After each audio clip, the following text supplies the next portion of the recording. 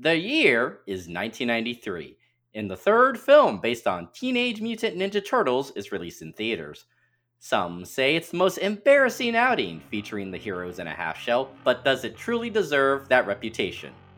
I'm Travis Kirkland, And I'm Luana Satan. and this is Defend Your Trash Movie.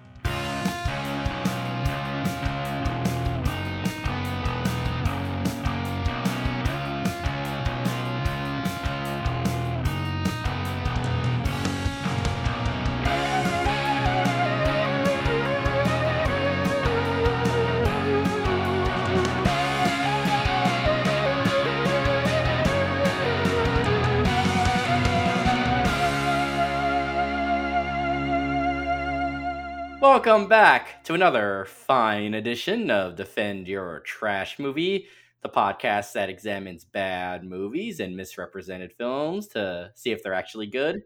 You know what, Luana?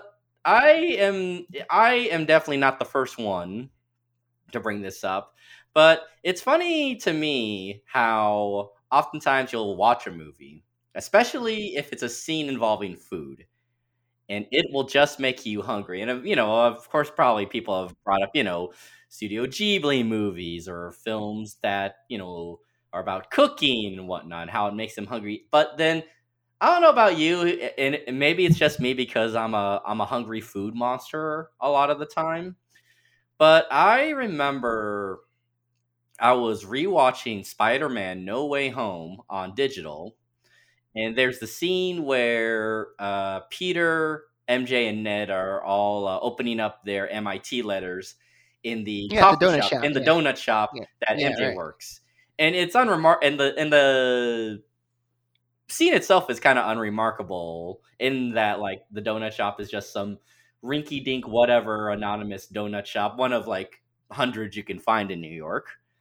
And yet I remember watching that scene and being like, man, I could really go for like two donuts and a cup of coffee right now. Just seeing that setting, and it just reminds me of, man, just again, like the scene isn't, shot or lit to display any of the coffee or the donuts. The camera never focuses on things, but yet that setting reminded me of like, oh man, yeah, some donuts and a cup of coffee. That just sounds like such a reliable, pleasant thing. I wish I could experience that right now. Have you ever had like things like that happen to you?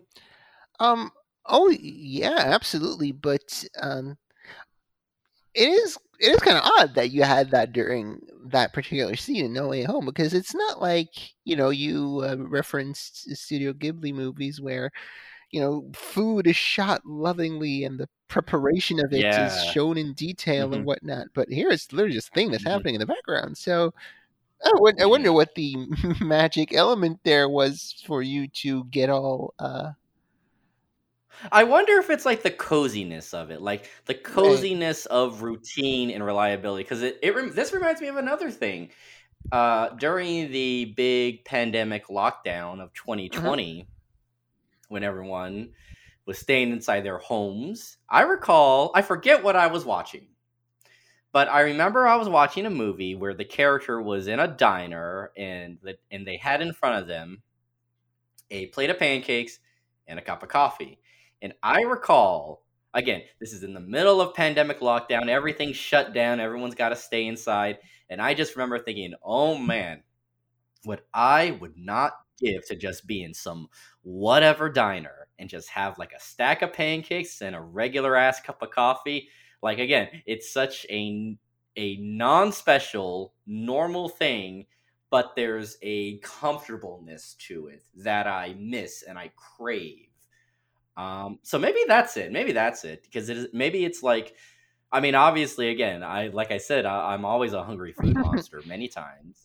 So I just always want food, but I think it's like there's that thing that kind of. I mean, that's why there's the term comfort Mhm. food. That it brings sort of these certain serotonin fueled memories or experiences. You know what I Yeah, mean? yeah, absolutely. Um, yeah, I guess I could see that.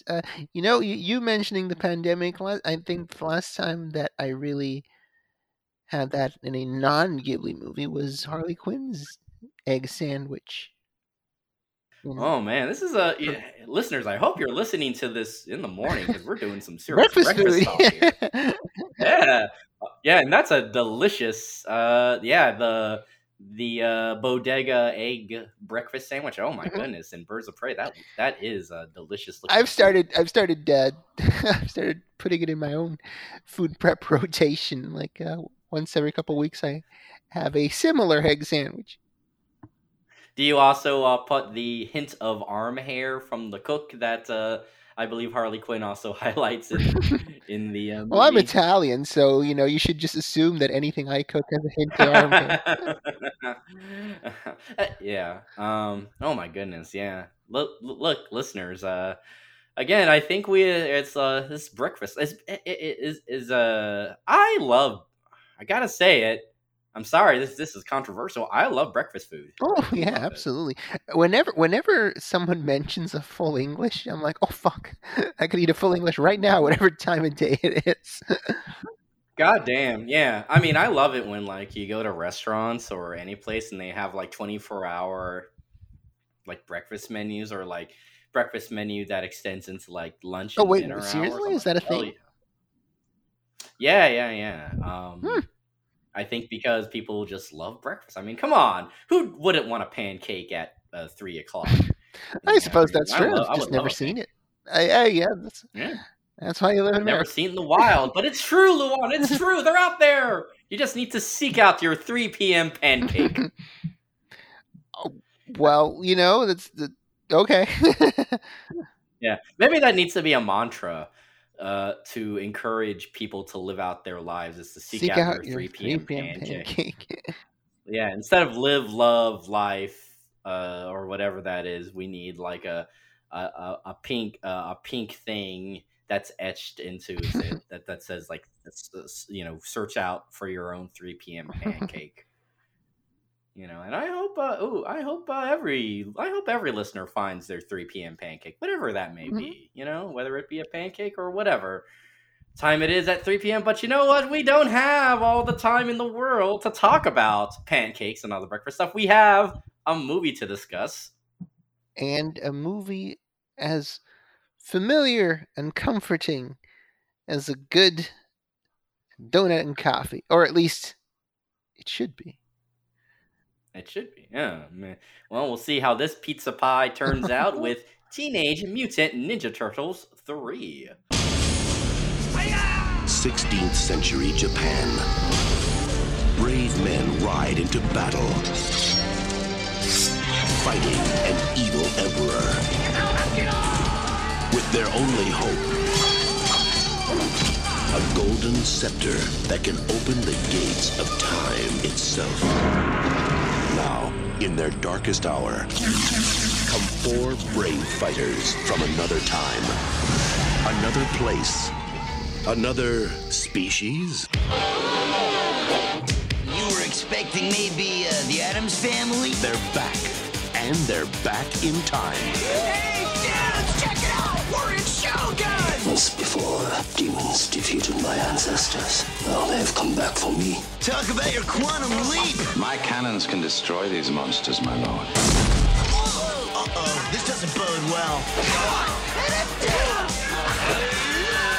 I love this stuff! How are we gonna get home? Silver!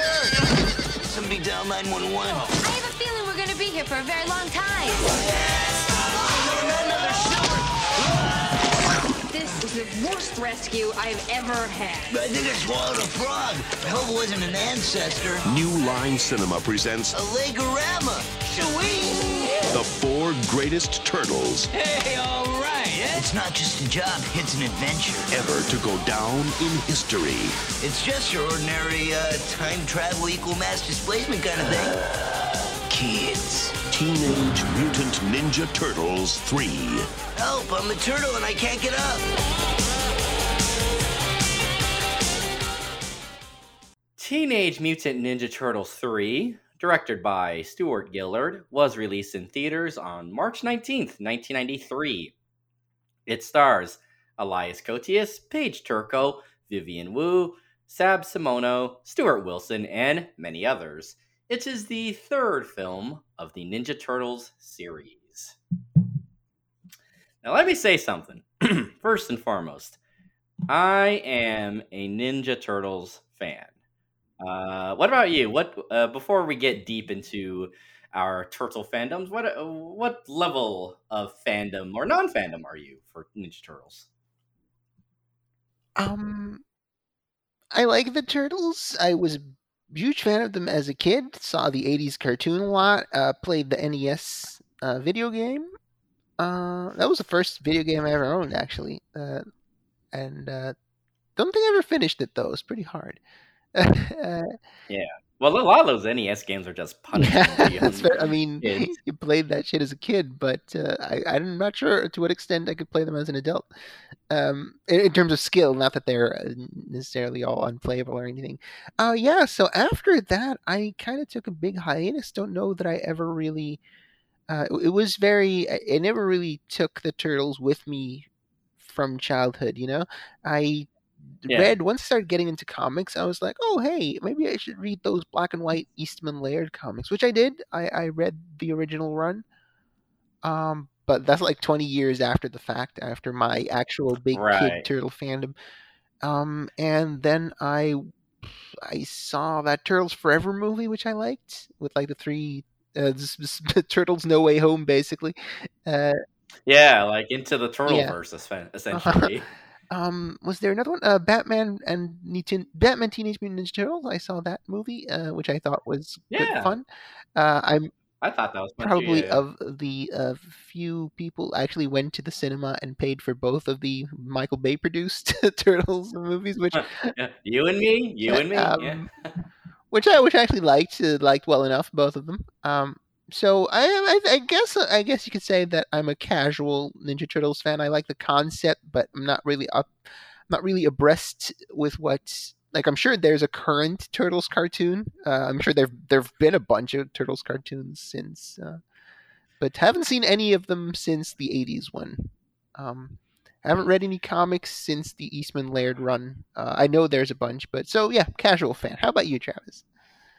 Oh, I'm still a fan. I would still call myself a fan of this franchise. Like you and I are about the same age. So I think for us, like kids born in the mid to late 80s and then kind of getting a lot of their childhood years in the early 90s forward, those were like the prime Ninja Turtles years, basically.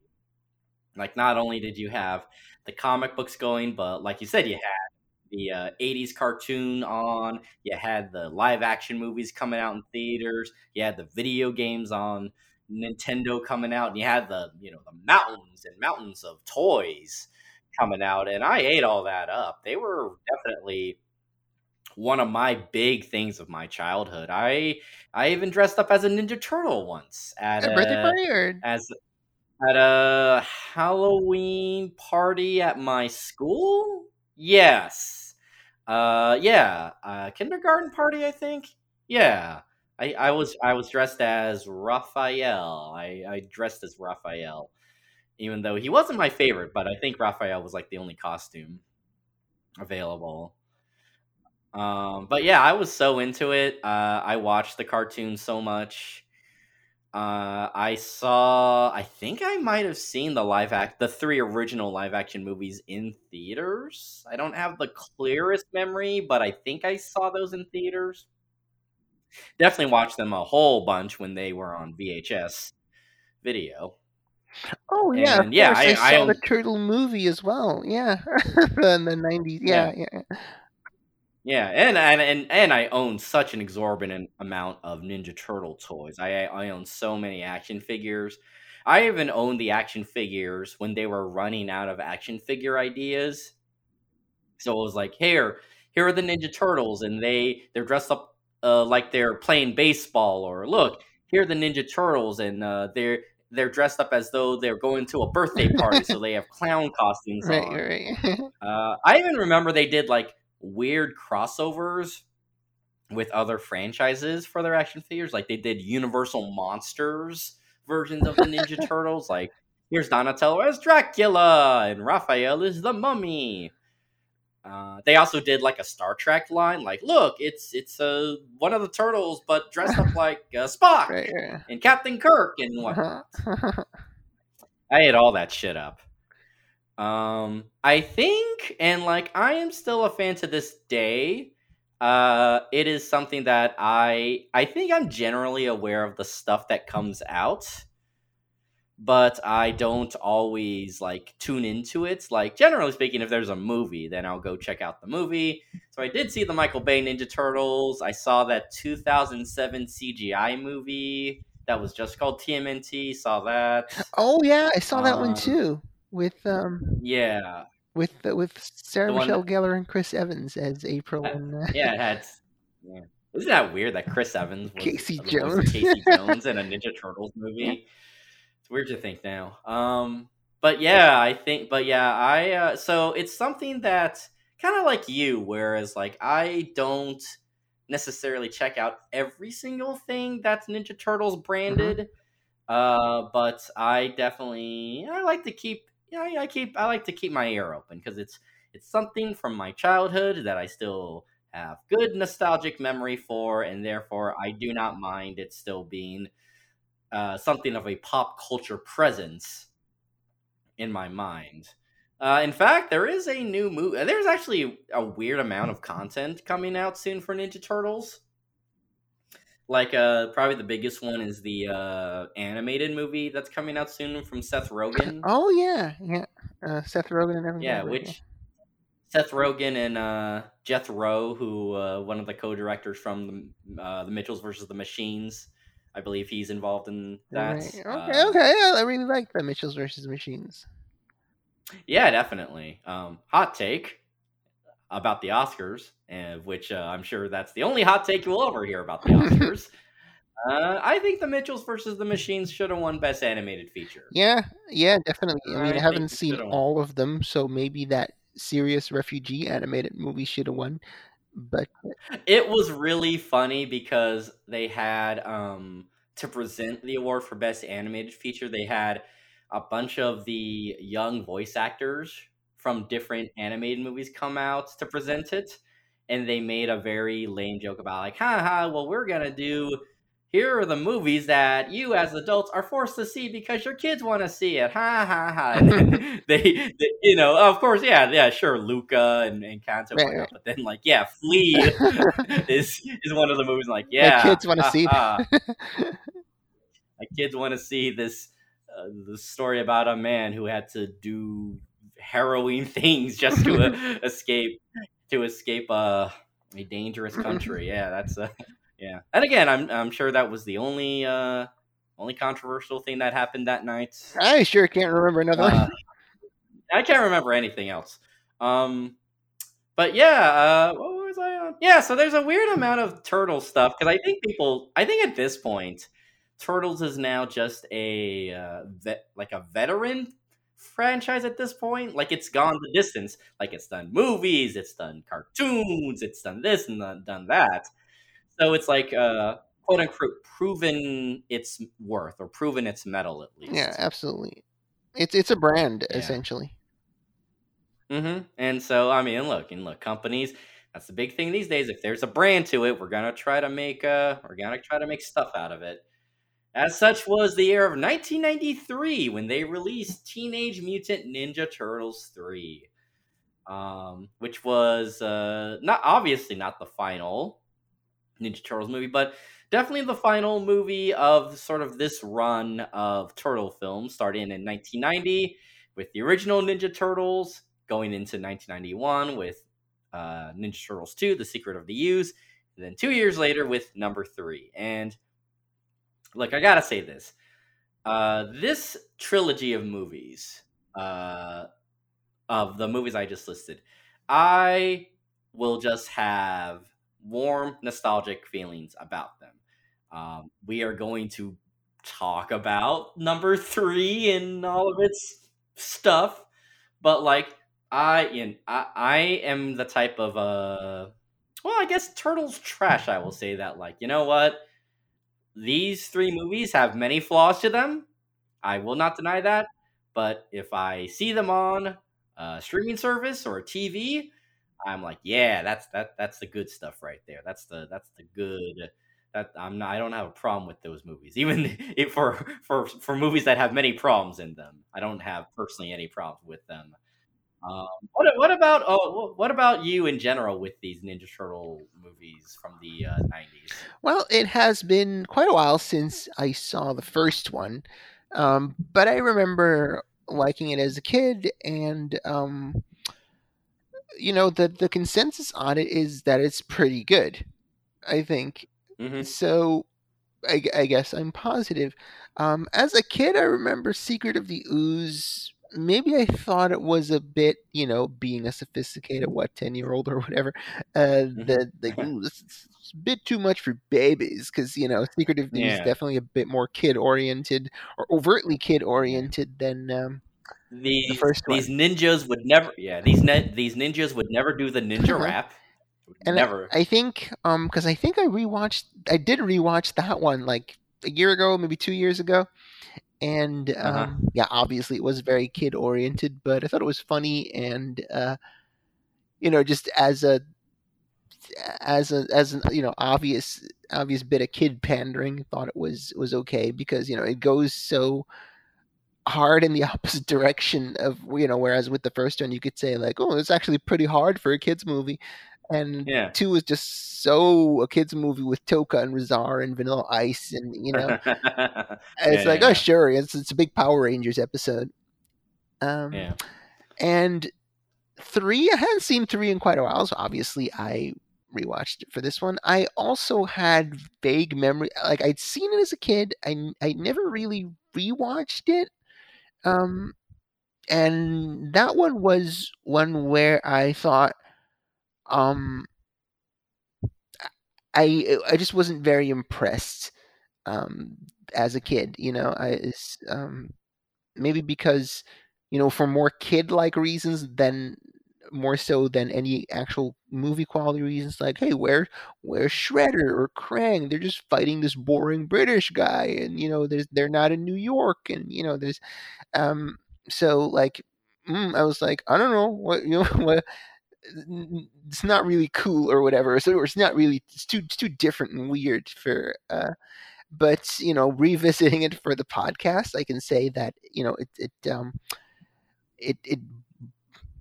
it does something different. It fucking blows, but it does something. It does absolutely do something different. But it sucks on its own accord. It doesn't suck because it doesn't feature Shredder. It's just poorly done all the way. Let's clear the air here. Look, the Ninja Turtles track record with films very spotty, but yeah, I will say, even though I may put up a little bit of nostalgic defense for this film, that even considering Vanilla Ice, considering the Michael Bay Ninja Turtles, this is the worst Ninja Turtles movie of all time. Absolutely. I actually remember thinking that, like, oh boy, you have sympathy for the turtles, Lou. You really graded those Bay movies on a curve. But I was watching this one yesterday, and I was like, "Fuck, the Bay movies are legitimately just a whole lot better than this." Yeah, that's why I don't think, because you were there too Uh-huh. when people were like real nerdy mad about when the first Michael Bay Ninja Turtles movie came out, like Megan Fox, the designs look crappy, and all this, and it's like, man, if you could get through Ninja Turtles 3, this is fine. Whatever Michael Bay has in store for these Ninja Turtles, it cannot compare to the depths that feudal Japan had for the Ninja I Turtles. almost feel like we're kind of going the same direction we did with Rise of Skywalker last time, where it's like, yeah, sure, like it's not as good as Last Jedi, but have you seen how deep Star Wars can go? And it's like, yeah, these Bay Turtles may not be the best, but have you seen how deep this franchise can go?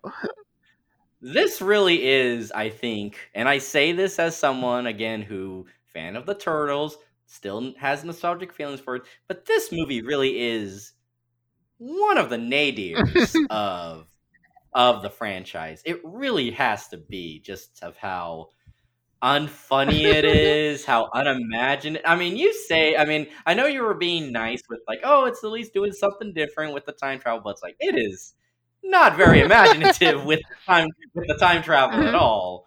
Of course, if for those who don't recall, this is the movie where the Ninja Turtles time travel back to feudal Japan. Um, I think even from the beginning of this movie, you get a sense that something is off. Like the movie begins with the whole attack, like they attack the son of the daimyo Yeah, the because he's Kenshin. holding the Yeah. scepter, and then Vivian Wu, intervenes, and you're watching. It's like okay, whatever. This is some whatever samurai movie opening, whatever. But then like it cuts to present day New York in the sewer layer of the turtles, and it just opens with them coming out and they're dancing and doing ninjutsu moves ZZ to Top. ZZ Top's "Can't Stop Rock." Yeah, and it's just like it just feels wrong somehow, doesn't it? It reminded me of the. I'm not sure if this predates that, but it reminded me of that coming out of their shells tour.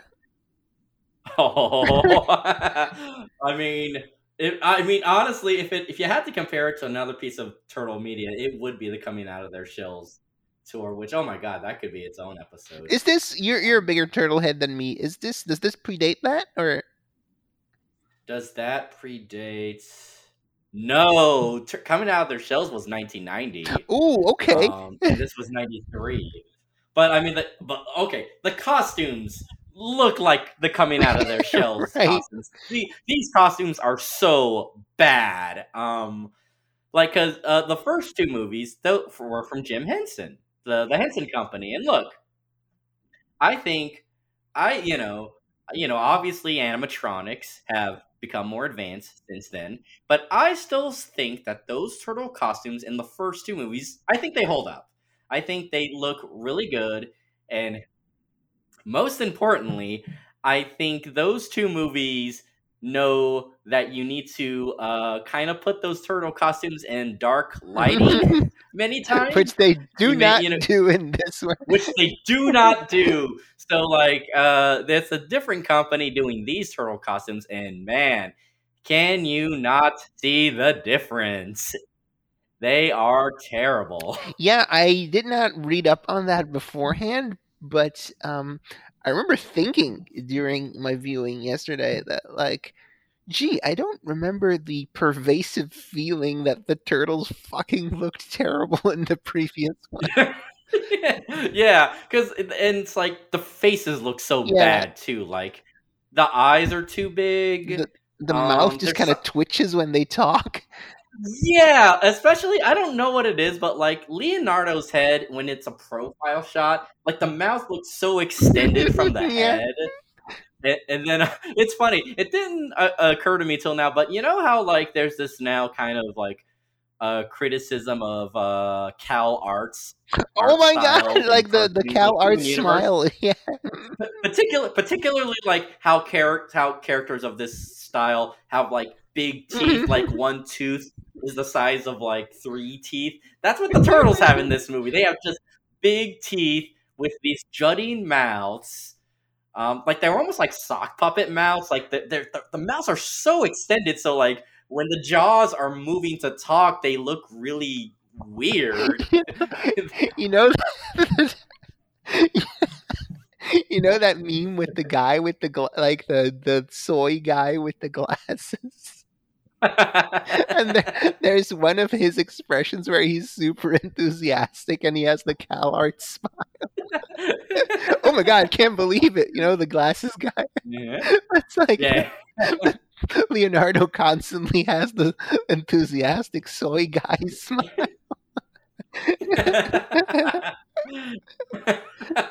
I know he wants a soy crust pizza, I guess instead. Yeah, it's terrible. And also, like going back to that opening, it really feels like the opening with the turtles feels real budget. Mhm. Like they can't afford to do like any fight sequences or anything interesting like that. So it's like I don't know, just have the turtles just have the stunt people do a bunch of moves what can we afford? I don't know, a ZZ Top song, I guess. Fine, that's whatever. It's the third one. The babies are gonna force their parents to buy tickets anyway. Who cares? It just feels like a lazy opening, and it just sets the tone, I think, for the rest of the Yeah, movie. absolutely. If not, like, this absolutely feels like, you know, Gabbo saying this will hold little SOBs. This Yeah. absolutely. All the Ninja Turtle fans are SOBs. Gabbo, please. Kevin Eastman, please. And no, the absolutely this this movie really feels condescending. It really feels, oh, just throw something together. The little fuckers, they'll buy anything with the turtles on it, and it it really, like, the turtles kind of like stepping onto the stage to ZZ Top like in single file. It really feels like, I don't know, like a theme park stunt show, like, Yes, you know, yes, yeah, yeah, just yeah. like, hey kids, you bought a ticket for the turtles. Here they are, in the most, just paraded out in the most unimaginative way. Then Yeah, yeah, here they yeah. are, and I think that, when I put this movie on, like, I wasn't doing it with a lot of high hopes, but like, there's that there's that opening shot with the four samurai against the rising sun. It's like, okay, it's cliched, but okay, it's pretty evocative, I guess, with like the red filter. Mhm. It feels like something, at Yeah, least. It's like something. and they keep that feeling for about 12 seconds. It's just like You get the they just for 12 seconds you feel like you're watching a real yeah, movie. exactly. And they never, because I was thinking, like, the idea of the turtles going back in time, and wearing actual samurai suits, and maybe doing a seven samurai with obviously four turtles, and riffing on Kurosawa to, in kind of a Simpsons way, where the Simpsons had like Orson Mhm, Welles gags and whatnot. I think you could have done mhm, something really fun with that, and maybe have it be like baby's first Kurosawa tropes type of movie. mhm. They did not do that. We don't have time to be riffing on Kurosawa when we're referencing Elvis and Blue Hawaii and Clint Eastwood and the Addams Family I, and all these timely I love that. references. I love that April like buys Leonardo like a book on ancient weapons, but like Michelangelo gets a fucking lampshade. I mean, she knows, like, this stupid turtle. He'll be Michelangelo's happy a with this. fucking idiot. He'll be Dumb. happy with This fucking I mean, she knows these guys by now. Like, it. oh, I know. I don't have to spend a lot for the dum dums in the group. I have to say, I was at first, when April appears in the lair, I was like, "Oh, whoa, mama!" Paige Turco is a lovely lady, and she's like wearing this really cool leather jacket ensemble. And so I was like, "Okay, that's a pretty cool look." And then a bit later, we the time traveling lantern activates, and she goes to 1603, and the prince comes to modern day New York. And I was like, huh, now I get it. Like, the whole concept is that you switch places, and April was wearing an oddly sort of butch getup for April. It's like, oh yeah, because Uh we huh. didn't want it to be weird that the dude would end up Yeah. in chick clothes. Yeah. Yeah. That's too weird. We're okay with Michelangelo developing a A crush on human lady. Vivian Wu. That's okay. That's fine. But if the daimyo's son came back and he was in present day in women's clothing, that'd be too weird. We have to draw the line, obviously. It's weird. You brought up Paige Turco. This movie has a weird. It's weirdly still in continuity cast wise with previous movies, but it sort of like picks and chooses. So like Paige Turco is returning as April because she's April in Secret of the Ooze.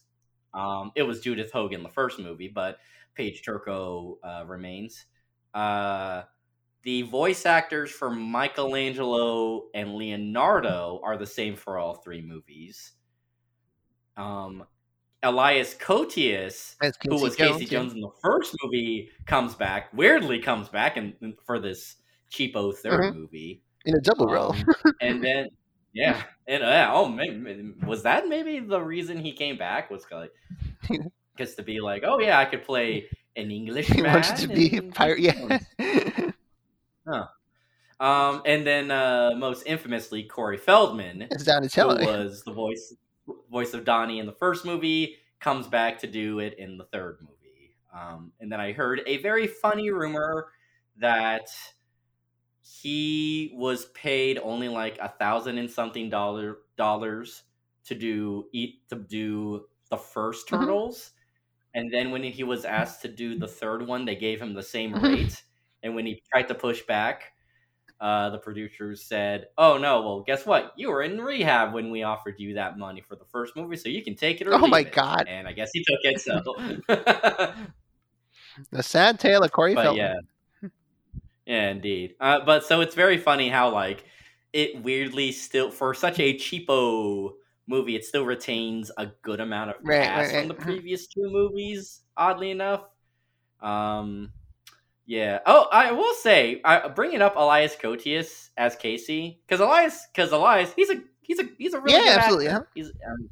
Yeah, and I will say, I do think one of the positives of this movie. So when the turtles go back to time, they switch places and they have four Mhm. samurai men in present day.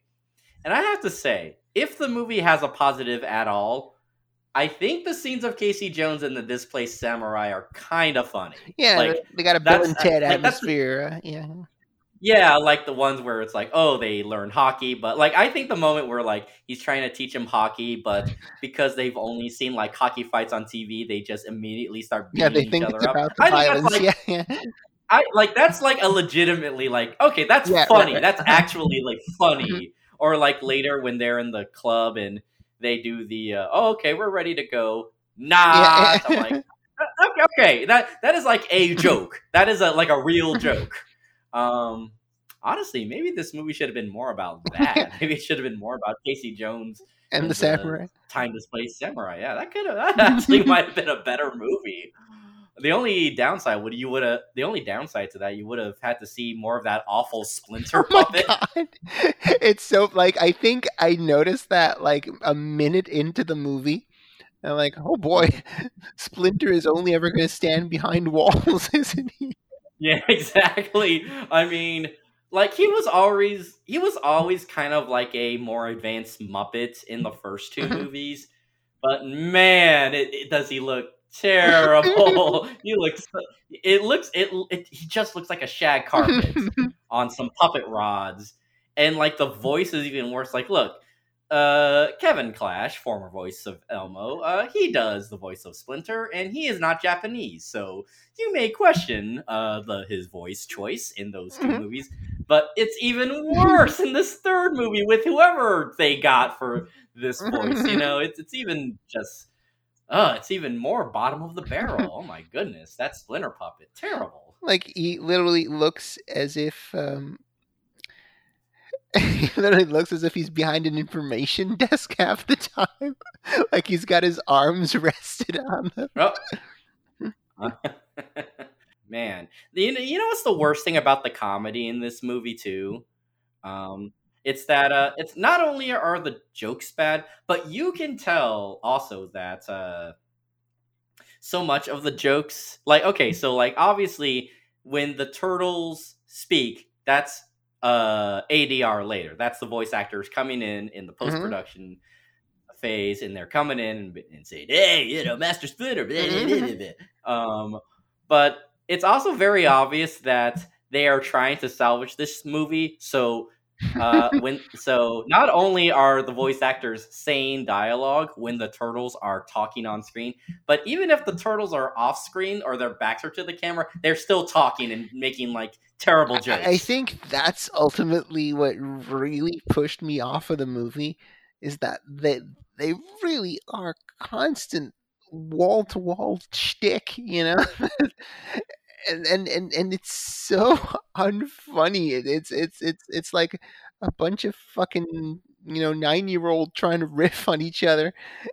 like imagine like the obnoxious guy in your office who thinks that he's the class clown, and then he decides to, and then just imagine four of them, and you're stuck in feudal Japan with them. for 90 minutes.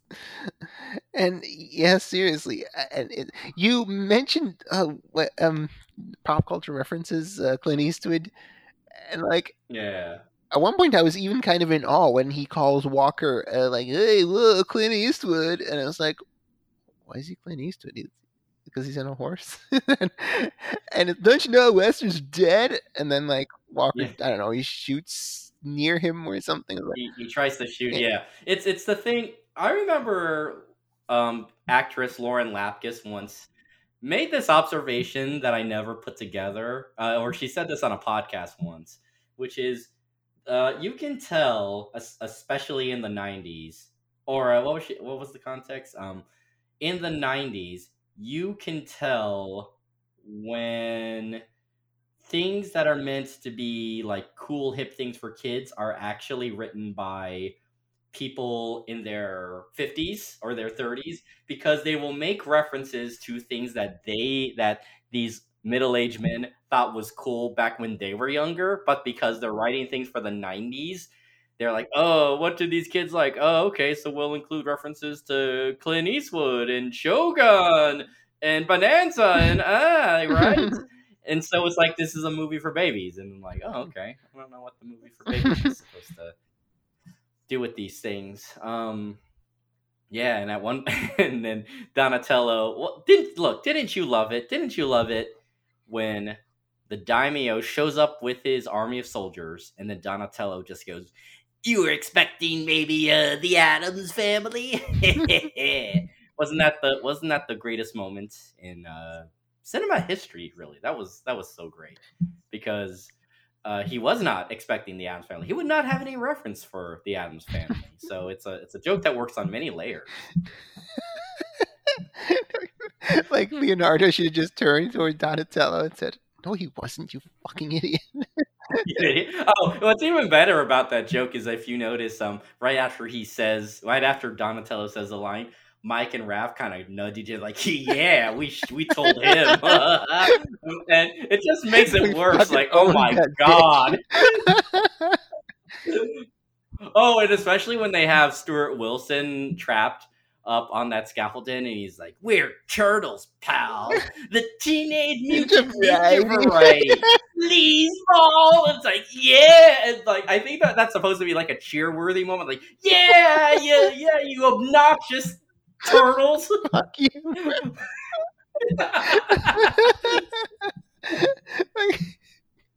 Okay. Speaking of which, Stuart Wilson is in this fucking movie. Yeah, the villain of the Don Rafael Montero.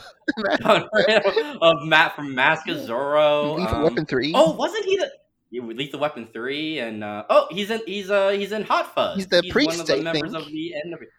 No. Isn't he the doctor? Actually, yeah, because the priest was Belloc. Yes, yeah. Did you think he regards Ninja Turtles 3 as his greatest villain role? Surely, surely he must. I wonder. Yeah. He's like, oh yes, like I had a bird. I remember my bird from Ninja yeah, Turtles which he 3. tries to escape with. I legitimately wonder if he remembers making that. Like, and I don't mean that in he was on drugs, but more like, this movie slides right the fuck off you. I wonder if making it was if you weren't stuck in a turtle suit, if it was an equally forgettable experience. Like if this was just like the easiest paycheck in the world, because had he done Lethal Weapon 3? No, I don't. In 1993, it's gonna be touch and go. I think in 93, right? Well, was he making that maybe around the same time then? Huh. What was a more pleasant atmosphere than Ninja Turtles 3 or having to work with Mel Gibson? I don't know. Let's see, Lethal Weapon 3 was in. Let's check it out. Come on, Lethal Weapon 3. 1992. Okay. Oh, wow. Okay, he had already done that movie. Then he did Turtles 3. He had a thing for threes, I guess. Gotta do them in threes. And he was a weapons dealer too, because he's the armor piercing cop killing bullets. Oh yeah. What if the Ninja Turtles and the Lethal Weapon movies actually exist in the same And universe, just and those two fucking characters descend are into related? walk. Yeah. Whoa, into the Turtleverse Yeah. indeed. What if Riggs and Murtaugh like they uncover like those scrolls that have the Ninja Turtles on them? Like, Riggs, look at this. We got them crazy Ninja Turtles on this. I can't believe this, man. And he goes like, whoa. And then Joe Pesci's like, what the fuck? There's these fucking Ninja Turtles on here. Yeah. Next thing you know, you're gonna summon a kappa into my apartment. What's a kappa? It's a Japanese demon. You don't know it? These are the worst Lethal Weapon impressions ever.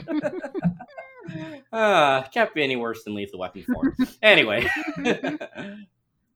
Yeah, Turtles 3. What else is terrible about this movie? I love that the like I have to admit I was I was kind of bad movie charmed at that bit where like they're trying to figure out what happened, like April disappeared and this guy appeared, and like Donatello kind of figures out that it's a it's a magic whatever lantern, and he does this by just sort of typing at it with the computer. With like this makeshift, a computer that I'm sure he probably, dumpster dived and found in store. And he's just like, type. Oh yeah, magic lantern, and it's equal mass displacements. And, and he literally fucking he figures out magic with a computer. Yeah, he does. I mean, wouldn't that make him one of the most brilliant minds in history? Essentially, Yeah, I guess he is. I guess he is historical, though. he's a Donatello. Fuck you, Leonardo da Vinci. This guy is way better. Yeah. Whoa, does that mean that the Renaissance artists took their names from the Ninja Turtles and not the other way around? Equal mass displacement. Whoa, chicken or the egg? Egg and the turtle? What? Oh my god! Yeah, no, this movie's not good. I do still love it though. I don't know why. I definitely can recall a lot of dialogue from this movie. That's terrible. I guess I must too, because like when you talked about the fucking Addams Family and Clint Eastwood jokes, I immediately knew what you were talking about. So I guess there's something like remarkable about their terribleness. It's timeless. The humor of Ninja Turtles 3 is timeless. I want to bring up this little side thing. Okay. This may seem like a long tangent road, but I am going somewhere. Okay, I'm curious. Okay. So, I obviously talked about how much I loved the Ninja Turtles when I was young. But you know what I also really liked when I was younger? 90s Eurodance music. Yes, and this movie will hook you up.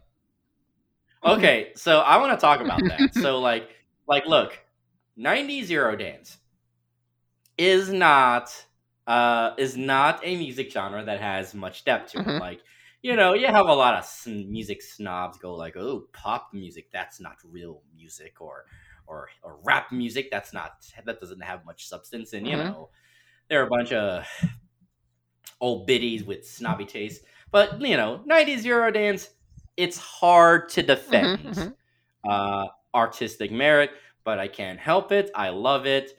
Rhythm of the Night, Another Night, Cotton Eye Joe, Mr. Vane, I've Been Thinking About You. I love all of these songs. And I have to say, I wonder if my love of that music, aside from just nostalgically, that was like one of the preeminent music genres of the 90s, I also wonder if it originated from my love of the original Ninja Turtles movies. And in particular, I want to bring up one artist that has a weird through line through the Ninja Turtle franchise. Okay. And that is the artist, or two artists, I have to say, Technotronic and Ya Kid K. Your kid gay. Oh, they're Belgian, I believe. Are they? I think they are Belgian. Oh, Or puppet, yeah. pump it Huh. up. Yeah, if you don't recognize those names, yeah, that is probably their most famous. Pump up the jam, pump it up. While your feet are And stomping. the Yeah, crowd is jumping.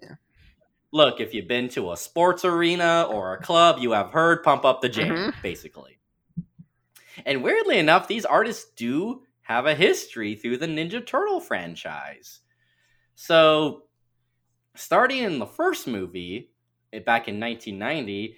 On that soundtrack, you have the song Spin That Wheel. Now, that is credited to High Tech 3 featuring Ya Kid K. Now, I don't exactly know why, but High Tech 3 is a pseudonym for Technotronic. And Spin That Wheel is actually a song that Technotronic had put out before the release of Ninja Turtles. But then, when they were assembling the soundtrack, they picked it up and then repackaged it as a soundtrack single for Ninja Turtles. Okay. And yeah, Ya Kid K is a solo artist, I believe, still recording to this day, but often is the vocalist for a lot of Technotronic songs. So Spin That Wheel, originally a High Tech 3 song that then became repackaged for the 1990 Ninja Turtle soundtrack.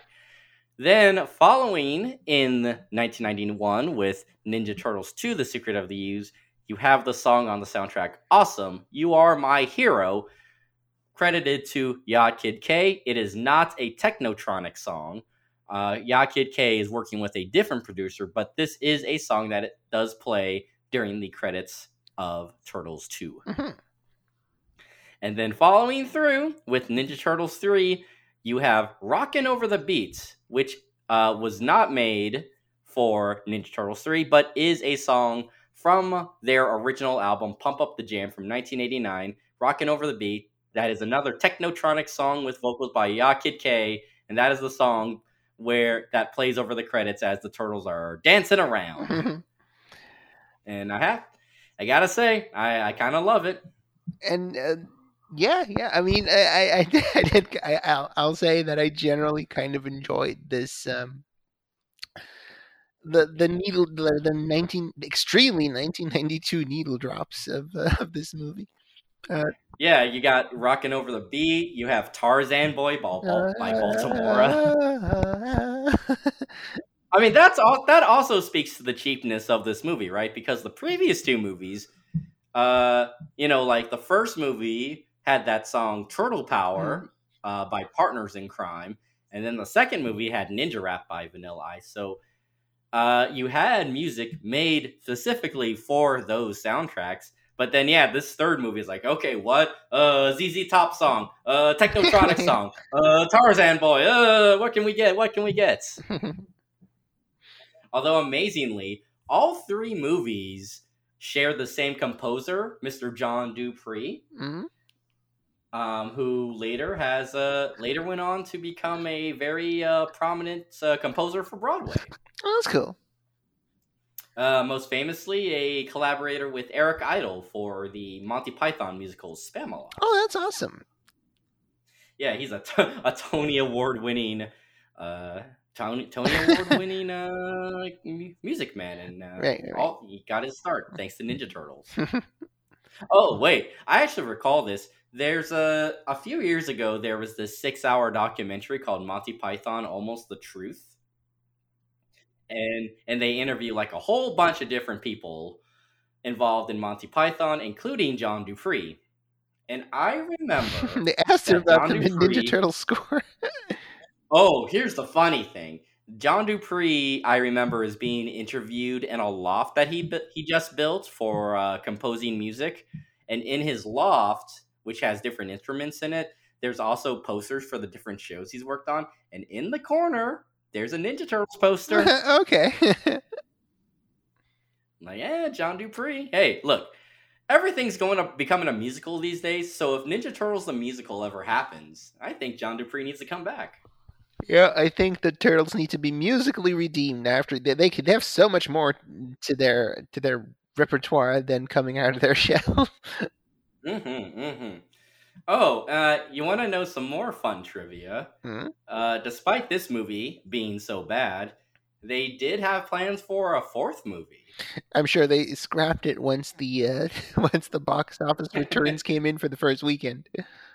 Yeah, or maybe they thought they reached the pinnacle of artistic merit that they couldn't reach it anymore. Oh, it's weird though because so there's this YouTube channel called the Old Turtle Den, and they appear to do videos about new news developments with the franchise or odd bits of trivia about the franchise, and they have a video that's all about what would have been the fourth live action Ninja Turtles movie. Okay, what they have up their sleeve? Well, interestingly enough, there seemed to have been at the time two possible stories they could have gone for. Uh, so the first idea that I guess was proposed for Ninja Turtles 4 was an idea called the Next Mutation. Mm-hmm. And if the Next Mutation sounds familiar, it's because later on when Saban Entertainment made a live action Ninja Turtles series, they would call it Ninja Turtles the Next Oh, Mutation. right. So there you go. But the Next Mutation would have been about the literal next mutation, that the mutagen in the turtles in Splinter would have kept mutating the turtles so that they would now get like new powers or new abilities, and they would have like new appearances. Mm-hmm. Okay. Like they would be the next evolution in their mutation, essentially. Mm-hmm. Yeah, right. Like when Spider-Man turns into Man Spider. Exactly. I mean, I'm sure also this probably would have been an idea cooked up to sell more action figures, but hey, we're, whatever. Gotta keep it toyetic. And then there was an idea that apparently has a full screenplay out there in the wild somewhere, Uh-huh. and a script called The Foot Walks Again. Okay. And in this concept, the turtles would have opened up a portal to alternate dimensions. No So they would have way. had to Yeah, so they would have gone into like parallel dimensions and encountered weird characters. Mhm. At one point, they would have had to team up with an evil version of April O'Neil and an evil version of Casey Jones from another dimension. The most interesting idea from The Foot Walks Again was it would have introduced the fifth Ninja Turtle, who they would have pulled from another dimension, and his name would have been Kirby, named after the comic artist Jack Kirby, who Kevin Eastman and Peter Laird had always looked up to. Okay. So not the ghost. So not the ghost? You know the ghost, the Nintendo ghost. He sucks things up. He's not a ghost. Is Kirby not a ghost? Kirby's not a Kirby's he's a pleasant little pink fellow. He's not dead. I always thought he was a ghost. He's not. No. Well, nope. He's not a Okay, ghost. wow. He just likes to suck. Yeah. He just likes to put things in his mouth. He's in mouth. Did you know that in the newest game he has mouthful mode? How does that Where work? he puts things in his mouth. He puts things in his mouth and he becomes that object, like a car. That's cool. I guess that is also beyond the scope of ghostliness. Well, egg on my face. Kirby is not a ghost. Okay. Yeah. Well, I hope if listeners learned anything, it's that Kirby is not a ghost. Okay, so what's up with Turtle Kirby? I think that video that the Old Turtle Den has more ideas because that video actually pulls together a lot of concept art that they found and whatnot. So I think it just would have looked like a turtle, but like maybe more alien-like. I think possibly because it came from another dimension. But yeah, no Kirby the turtle. Sorry. Yeah, imagine the ZZ Top song they could have danced to in that next movie. Who knows? But we have to get back to Turtles 3. And you know what? Unfortunately, and I mean, do you have? I mean, before we get to the final question, is there any other random thoughts you have about Turtles 3? Can you tell me what the daimyo wanted? Oof. Like, he's He bad, wants to do war, but like, against who? Why? I Like, mean, it seems like he's feuding with the family of the village. huh? But if like the daimyo's son and that lady, if they get married or something, then that brings peace, I guess. Okay. Um. Look, war's bad. Everybody, just don't. War and guns are bad, and that's what they wanted Yeah, to yeah. let I, everybody I know. would say, so. How about you, Travis? Do you have um. any last thing to? No, I guess I don't have anything. I mean, I do. I think it's very funny that Vivian Wu. I remember being in this movie, and then I saw she was in a movie I saw later on in my adult life called The Pillow Book. Oh, she was in Um, that. yeah, her and Ewan McGregor, and it's about body painting. And oh my goodness, it is not a movie for babies. I'll say that. I remember it. I remember it. Yeah. Yeah. That's her. Oh, I looked this up real quick to see like what's old Vivian Wu doing these days. She's still acting, and in fact, I did not watch this, but she was in that Netflix show Alone. That was a sci-fi show with Hilary Swank. Vivian Wu's in that apparently. Okay. So I was like, oh, okay, good for her. Nice. Good on her that she's still working. Good for her. Hopefully she has warm feelings about Ninja Turtles 3. Or, unless, being hit on by Michelangelo. Maybe there was the lead scene where Michelangelo does paints kanji on her back erotically. Oh, Whoa. man. Oh. Like, Cowabunga. what's the kanji for peanut butter banana pizza? Oh my goodness. This movie. Okay, so I think we're done with this movie, but we need to put the final bow on this present that is known as Teenage Mutant Ninja Turtles 3. So, Luana, give us your final thoughts by answering the final question, the ultimate question of this podcast. Is Teenage Mutant Ninja Turtles 3 a trash movie?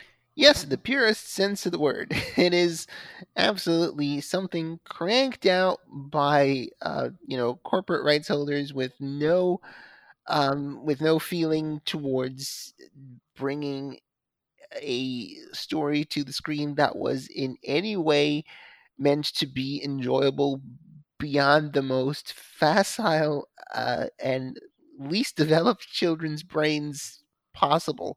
Like, you can make something for kids, obviously, but that doesn't mean it can't be funny or exciting or emotional. And this was none of those things. And more uh, more dramatically, it does attempt to be funny almost constantly, and it is utterly exhausting. I mean, in a way, it was fun, I guess, because I was constantly impressed at how bad these four shtick comedians could get. But oh boy, yeah, this is trash. What do you think, Travis? Oh, I will 100% agree with you. This is a trash movie through and through.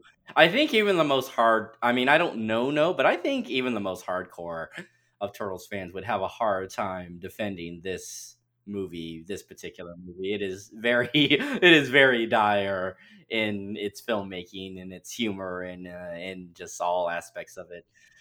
But hell, you know what?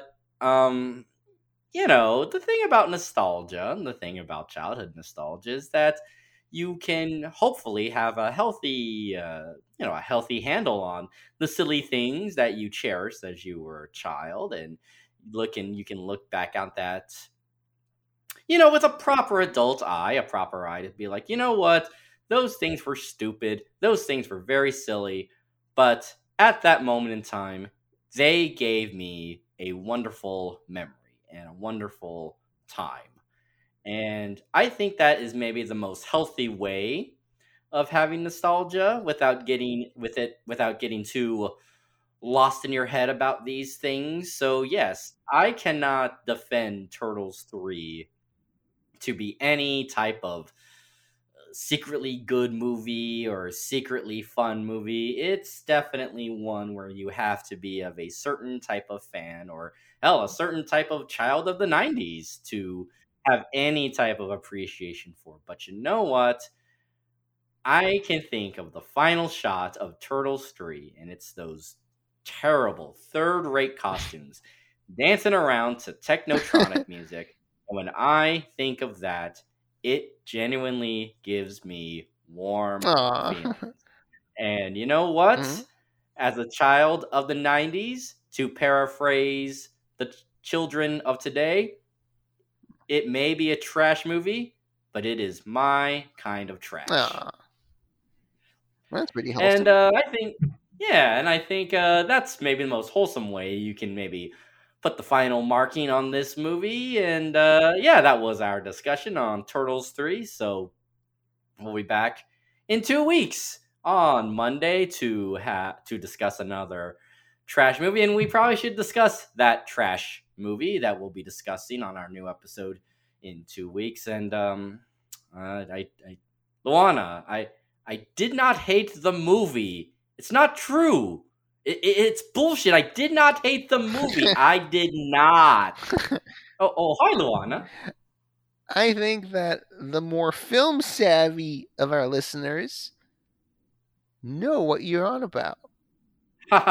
What's a story, Luana? Even I, Hi, who have doggy. not yet seen next week's film, know what you're talking about. Wait For a sure. minute. You haven't wait a minute. You haven't seen the movie? You betrayed me. You're not good. You're just a little chicken. Cheap. You are tearing me apart, Luana. See, well, Oh my god. Oh my god. I'm sorry about that. I just had a outburst. I think I've been just stuck in this room too much it's all gotten to my brain. Wait a minute, The Room? Oh my god, are we actually talking about that next episode? We talking about the Brie Larson Academy Award nominee. Oh no, wait. Oh no, gotta put that article in front of it. Nope. Weirdly enough, do more people remember The Room than Brie Larson's Academy Award-winning Room? Maybe. You know what? It wouldn't surprise me. Yeah, but you haven't seen The Room. No, I've yet to watch it for our next episode.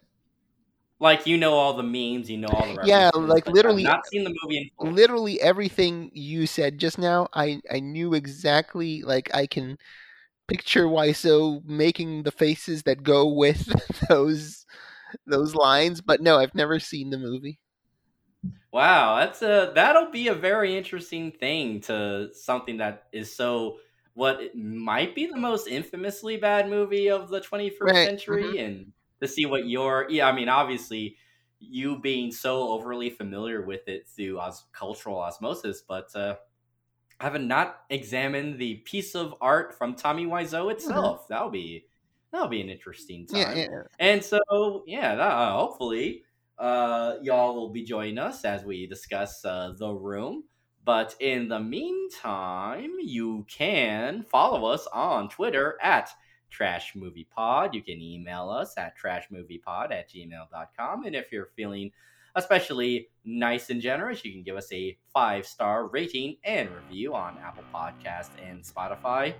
In 2 weeks, our episode on The Room. But until next time, the defense rests. See ya. See you next time.